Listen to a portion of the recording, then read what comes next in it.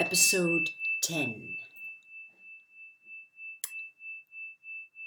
After the expulsion of Snowball, Squealer went round the farm to explain the new arrangement to the others. "Comrades," he said, "I trust that every animal here appreciates the sacrifice that Comrade Napoleon has made, taking this extra labor upon himself. Do not imagine, comrades, that leadership is a pleasure.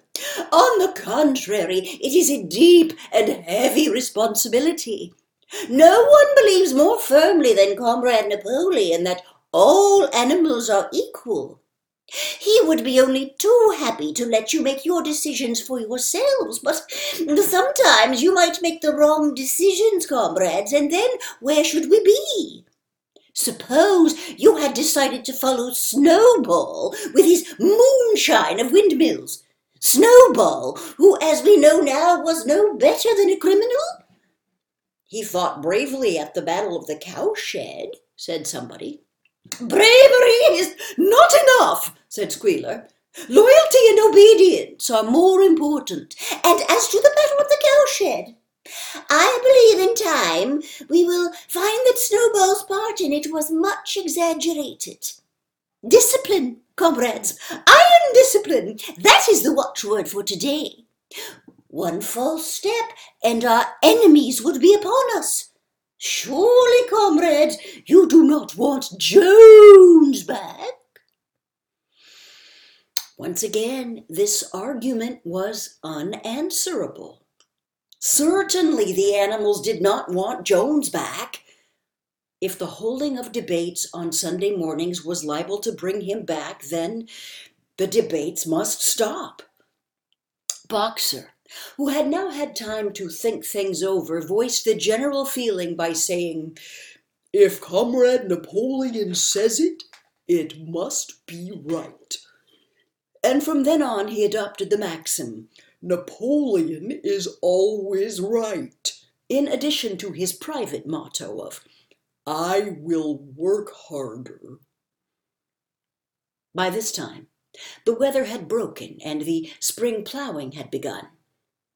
The shed where Snowball had drawn his plans of the windmill had been shut up, and it was assumed that the plans had been rubbed off the floor. Every Sunday morning at 10 o'clock, the animals assembled in the big barn to receive their orders for the week. The skull of Old Major, now clean of flesh, had been disinterred from the orchard and set on a stump at the foot of the flagstaff beside the gun. After the hoisting of the flag, the animals were required to file past the skull in a reverent manner before entering the barn. Nowadays they did not sit all together as they had done in the past. Napoleon, with Squealer and another pig named Minimus, who had a remarkable gift for composing songs and poems, sat on the front of the raised platform, with the 9 young dogs forming a semicircle around them, and the other pigs sitting behind. The rest of the animals sat facing them in the main body of the barn. Napoleon read out the orders for the week in a gruff, soldierly style, and after a singing of Beasts of England, all the animals dispersed.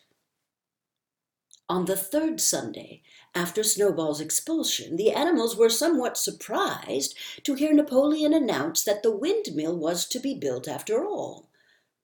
He did not give any reason for having changed his mind, but merely warned the animals that this extra task would mean very hard work. It might even be necessary to reduce their rations. The plans, however, had all been prepared, down to the last detail. A special committee of pigs had been at work upon them for the past 3 weeks. The building of the windmill, with various other improvements, was expected to take 2 years. That evening, Squealer explained privately to the other animals that Napoleon had never in reality been opposed to the windmill. On the contrary, it was he who had advocated it in the beginning, and the plan which Snowball had drawn on the floor of the incubator shed had actually been stolen from among Napoleon's papers. The windmill, in fact, was Napoleon's own creation. But why, then, asked somebody, had he spoken so strongly against it?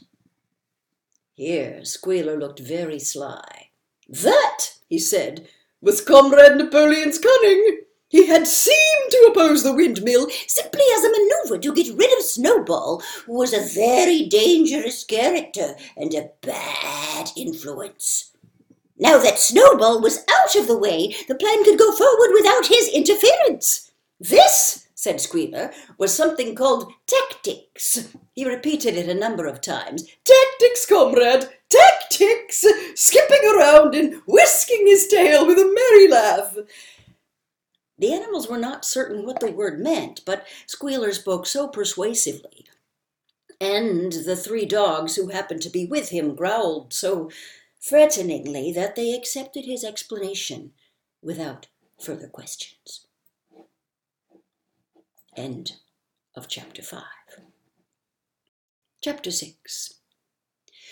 All that year the animals worked like slaves, but they were happy in their work. They grudged no effort or sacrifice, well aware that everything they did was for the benefit of themselves and those of their kind who would come after them, and not for a pack of idle, thieving human beings.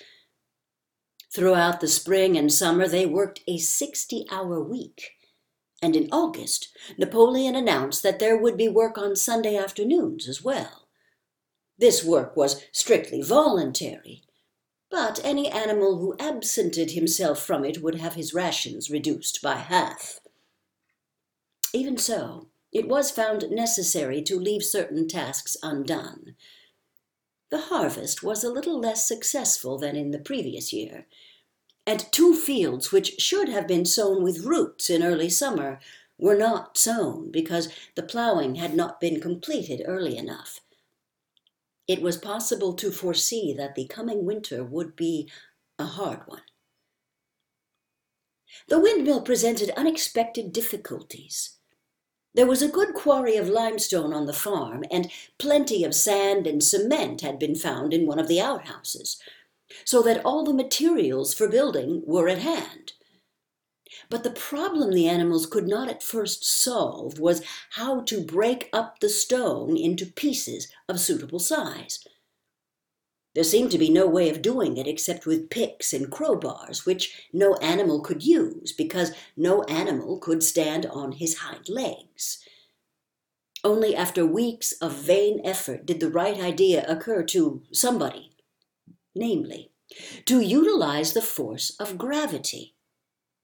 Huge boulders, far too big to be used as they were lying all over the bed of the quarry.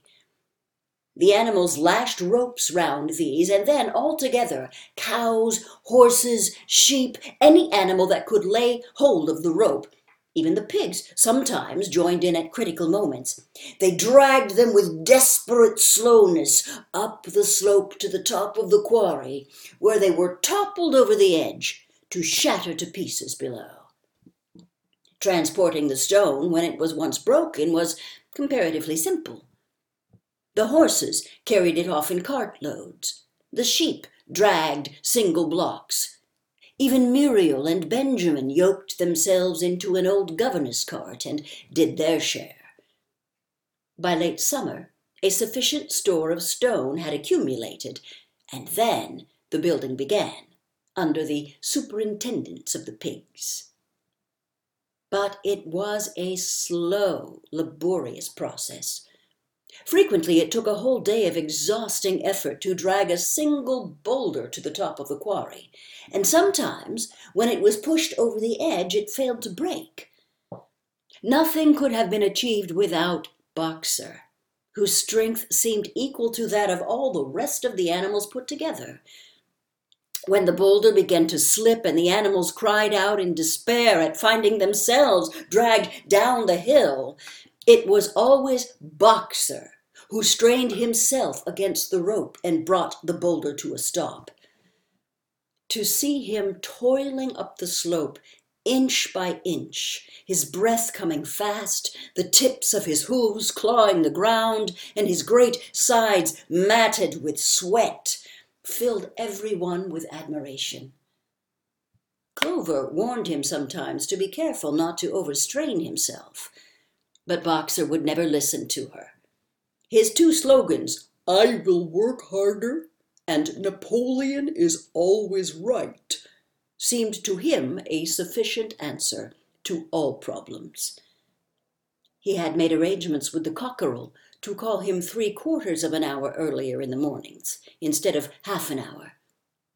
And in his spare moments, of which there were not many nowadays, he would go alone to the quarry, collect a load of broken stone, and drag it down to the site of the windmill, unassisted.